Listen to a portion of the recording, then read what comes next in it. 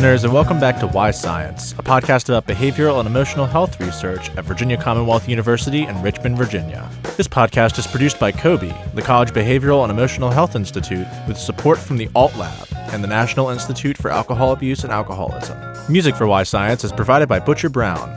Stream or purchase their new EP, Virginia Noir, at butcherbrown.bandcamp.com. Today's guest is Dr. Danielle Dick, the director of COBE and co-founder of Spit for Science. Dr. Dick is a professor in the psychology department, and her research focuses on alcohol use and mental health outcomes in adolescents.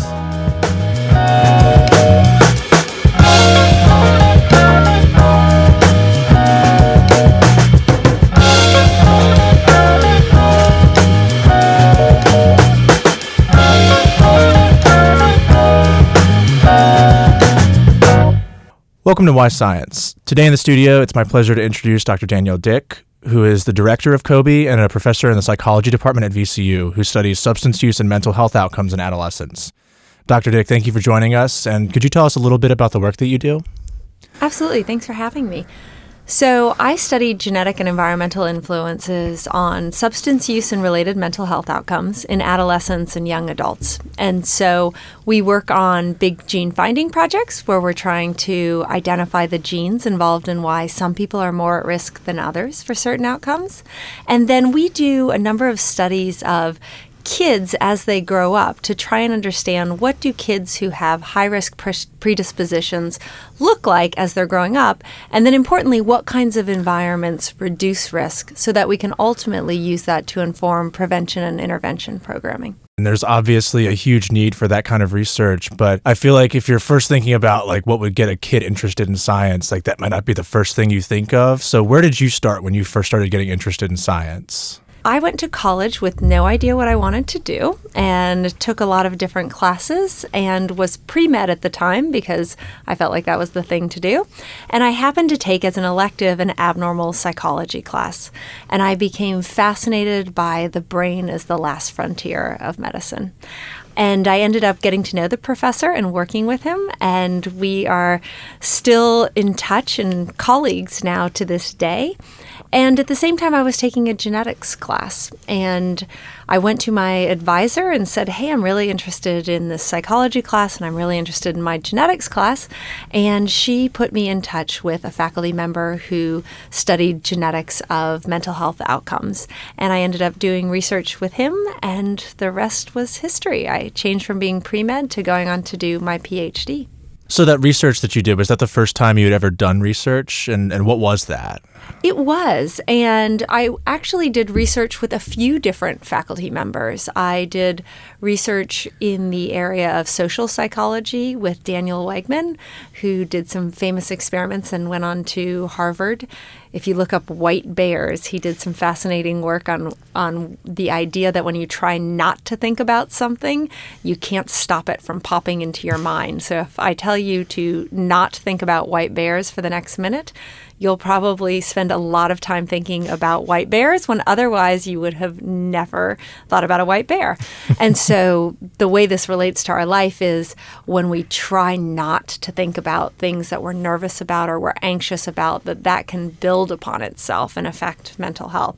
So I didn't end up going into social psychology, obviously, but that was a great introduction to research.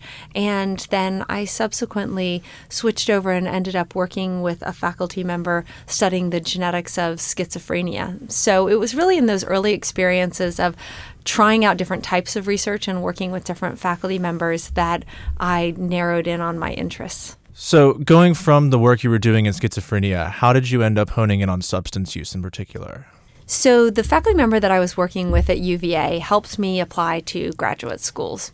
And one of the schools I applied to was Indiana University, where I would work with a faculty member, Dick Rose, who actually this UVA faculty member had known since they were very young in their careers up at Minnesota. And I loved the program at Indiana. I really liked Dick Rose, who would eventually go on to be my mentor. But I said to this faculty member at UVA, the problem is I'd have to work in substance use, and I don't have any interest in substance use. I want to work on genetics of schizophrenia.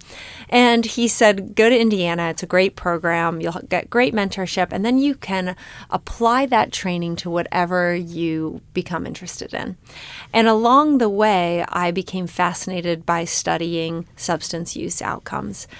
They are all the challenges inherent in any kind of mental health outcome and trying to understand it. And I've always liked a good challenge. So we know that genes play an important role. We know the environment is important, but how important each of those things are changes across development. We know that individuals vary in why they use alcohol, that we know there's thousands of genes that are involved and it's very hard to find those genes. And so it was a really exciting puzzle to work on. And the fact that it affects so many individuals' lives and there's still such stigma around it, I thought that this was a really important area to work in as well. So I went on to do a postdoc in genetics after finishing my PhD in clinical psychology. And then I went to WashU in St. Louis, where I was on the faculty there for a few years before coming to VCU. And it was really the ability to work with faculty at the Virginia Institute for Psychiatric and Behavioral Genetics. This is a premier place for studying genetic and environmental influences on substance use and mental health outcomes. And it was a chance to do that while being closer to home, since I'd started at UVA and my family was now back in the area here. So it was really a win-win to get to come back here and to join the faculty at VCU. Yeah. And so in working with those faculty, I imagine conversations arose that became kind of the foundations of what grew into Spit for Science. Yes. So I worked with faculty here to build a number of new projects and grants. And Spit for Science really grew out of conversations with Dr. Ken Kendler, who is the director of the Virginia Institute for Psychiatric and Behavioral Genetics. And the idea is that alcohol use and mental health challenges are prevalent on college campuses. And here we had all this research expertise, but our projects were going on at different places all around the world. And none of them were happening here in Richmond or at VCU. And so the idea was that we could bring this tremendous research expertise we have to a problem that was right here on our college campus. And that was the origin of Spit for Science, was let's do a project focused on understanding genetic and environmental influences on substance use and mental health outcomes among college students, and let's do it here on our campus in a way that our students could then benefit from. So now, over the past 7 years, Spit for Science has grown to include 62 faculty members, 32 pre- and postdoctoral trainees from 18 departments, and it covers topics ranging from smoking to drinking, sleep, romantic relationships, civic engagement, racial and ethnic identity, mindfulness, empathy, trauma, gender identity, sexual orientation, pet ownership, and many, many other things. And so obviously, as that grows, there's a need for a support system for that growth and also to contain all of the different projects that's been out from that. And so that was the creation of COBE, right? Absolutely. So as Spit for Science grew into really a university resource, and a number of initiatives started to spin off of the project, because the idea was, how can we create a community across all of these faculty who work on these many facets of substance use and mental health and well-being? How can we grow that research, create collaborations, and then use that research to feed back and benefit our university? And so that last part then really necessitated partnerships with the many other wonderful folks around the university from the Division of Student Affairs and many other units who are actually working with students, who are doing prevention, intervention, policy, programming.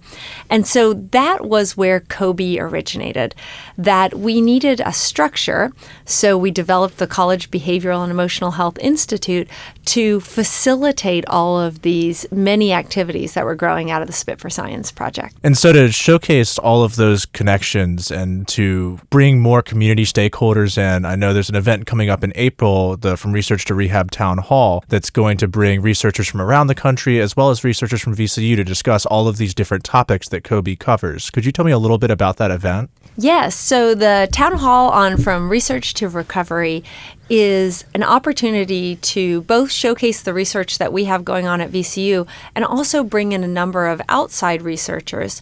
And one of the things that we've wanted to do with COBE is to do a much better job of giving science away. So of bringing our research findings to our students and to the broader community who could benefit from the research.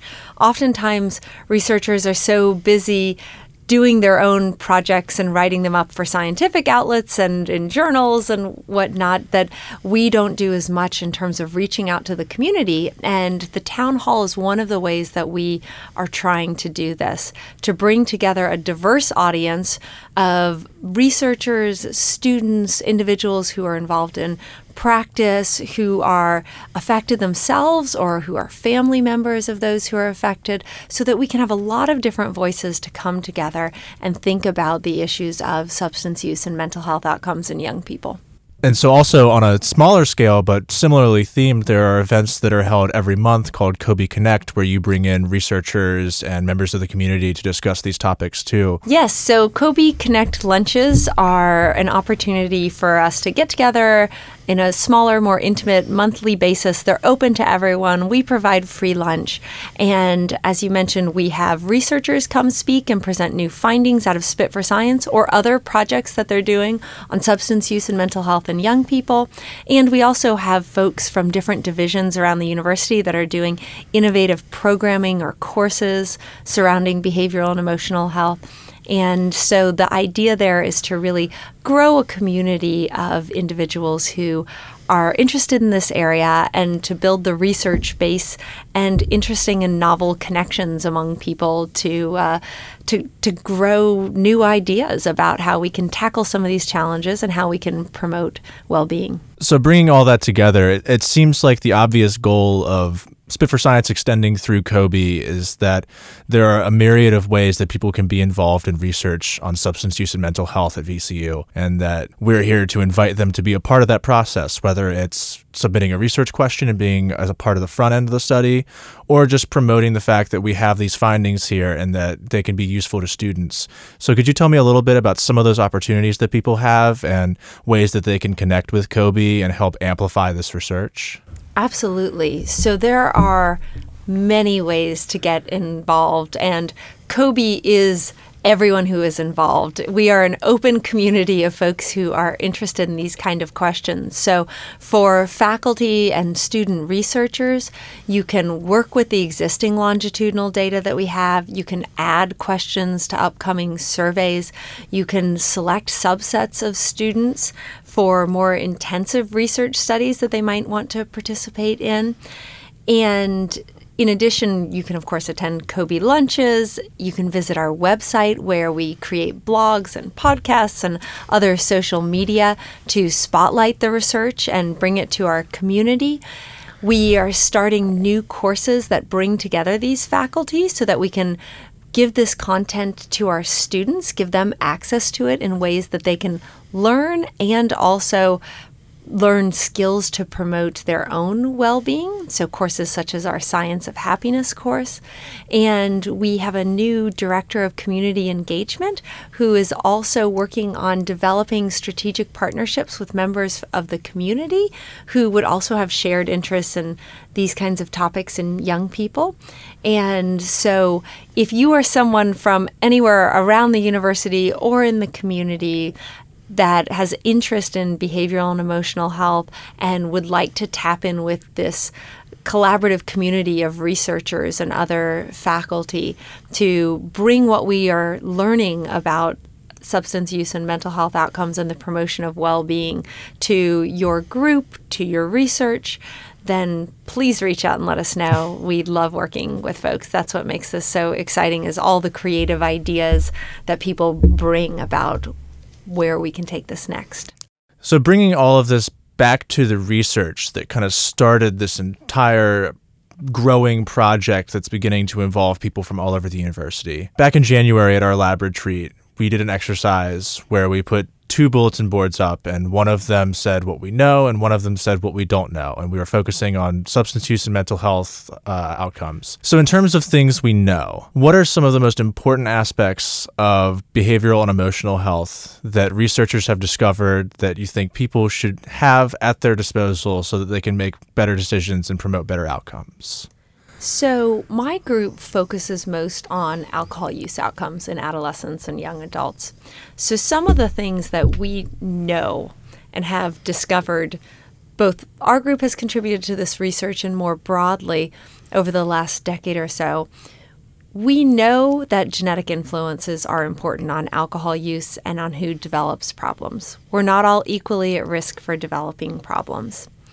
And we know that genes become more important as you get older. So in early adolescence, what impacts which kids are drinking and how much they're drinking is largely environmental factors. But as kids have more access to alcohol, which is normative across adolescence, their own predispositions become increasingly important as they have opportunity to actualize their own dispositions and outcomes. So that by the time kids are about 18, we know that genetic influences account for about half of the variability between people and how much they drink, and in the likelihood that they're going to be drinking in ways that are problematic.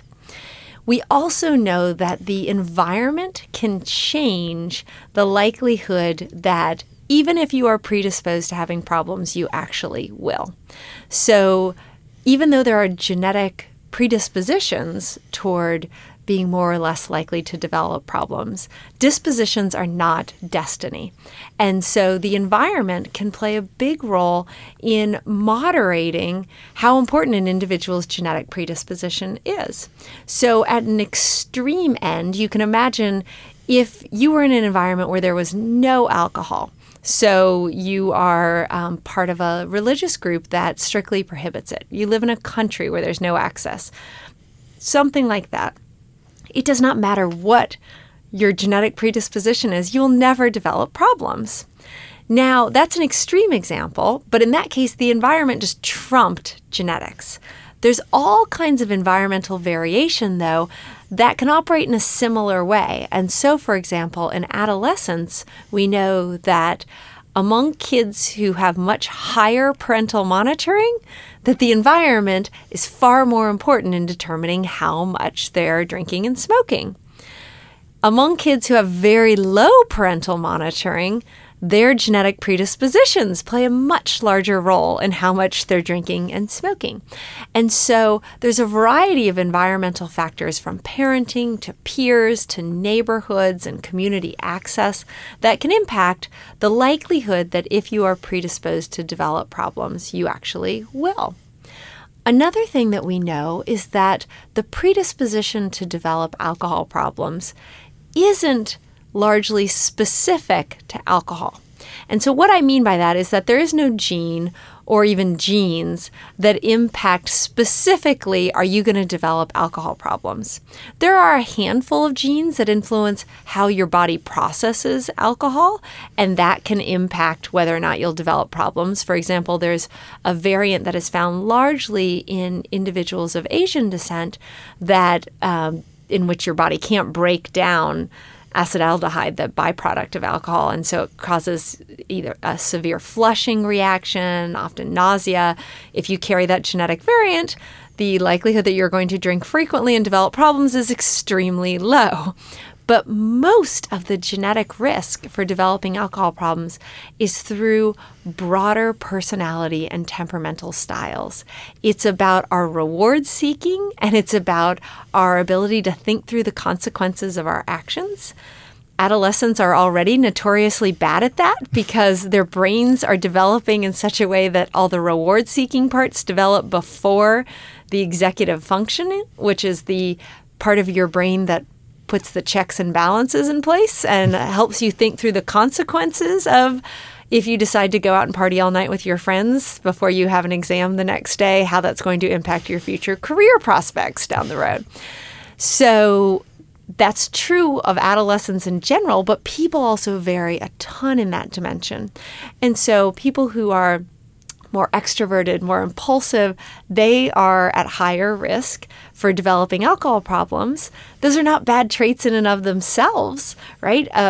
Some degree of impulsivity and sensation seeking is good for entrepreneurs and other kinds of things, but it can also mean that you are more likely to put yourself in situations where there could be heavy alcohol use or risky alcohol use. On the other hand, some people are more predisposed to anxiety or depression, and that could be another pathway by which individuals could be more likely to develop substance use problems. So this speaks to the fact that there is no one genetic predisposition to alcohol problems. There are really several different pathways, and that it's through these genetically influenced characteristics that you can be more or less at risk, but they might not be directly genes that influence alcohol, the way your body processes alcohol per se. So this is part of what I find to be really interesting challenge of trying to understand genetic predispositions toward why some people are more or less at risk for developing substance use problems. So it's obvious that over the past 10 years, we've learned a whole lot about how substance use operates on a genetic and an environmental level, the different pathways that you can come to it, and a lot of different facets of how personality and different aspects of your individuality play into it. What do we not know? Like, what are the new frontiers that you're interested in studying and that colleagues of yours are studying that really excites you about being in this field? What we don't know is what are all those specific genes that are involved in risk.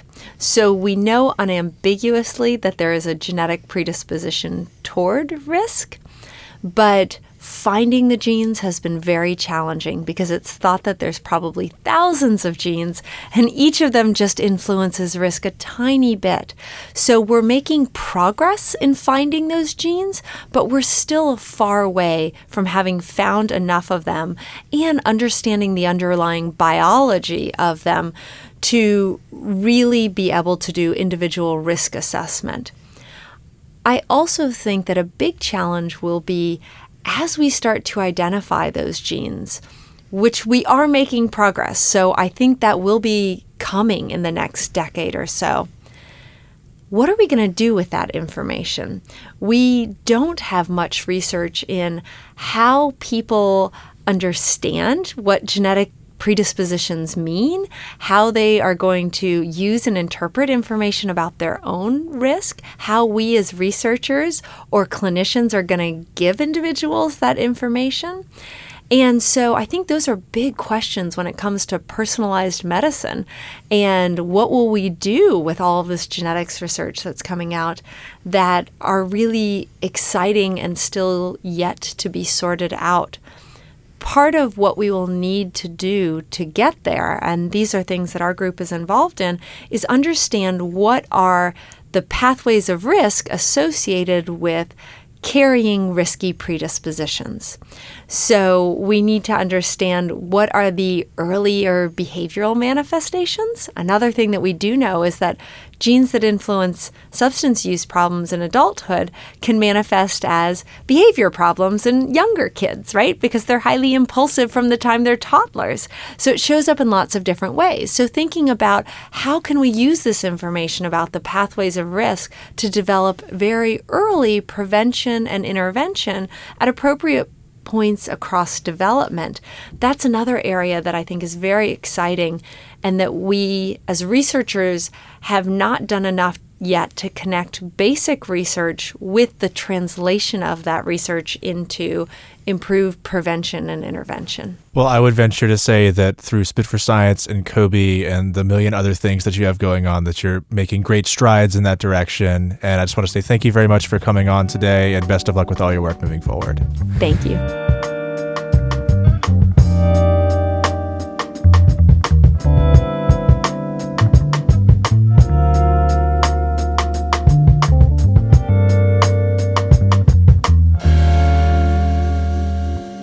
Thanks to Dr. Danielle Dick for joining us, and thank you for listening. Stay tuned for a new episode of Why Science every other Thursday on iTunes, SoundCloud, and our home website, kobe.vcu.edu. Until next time, take care.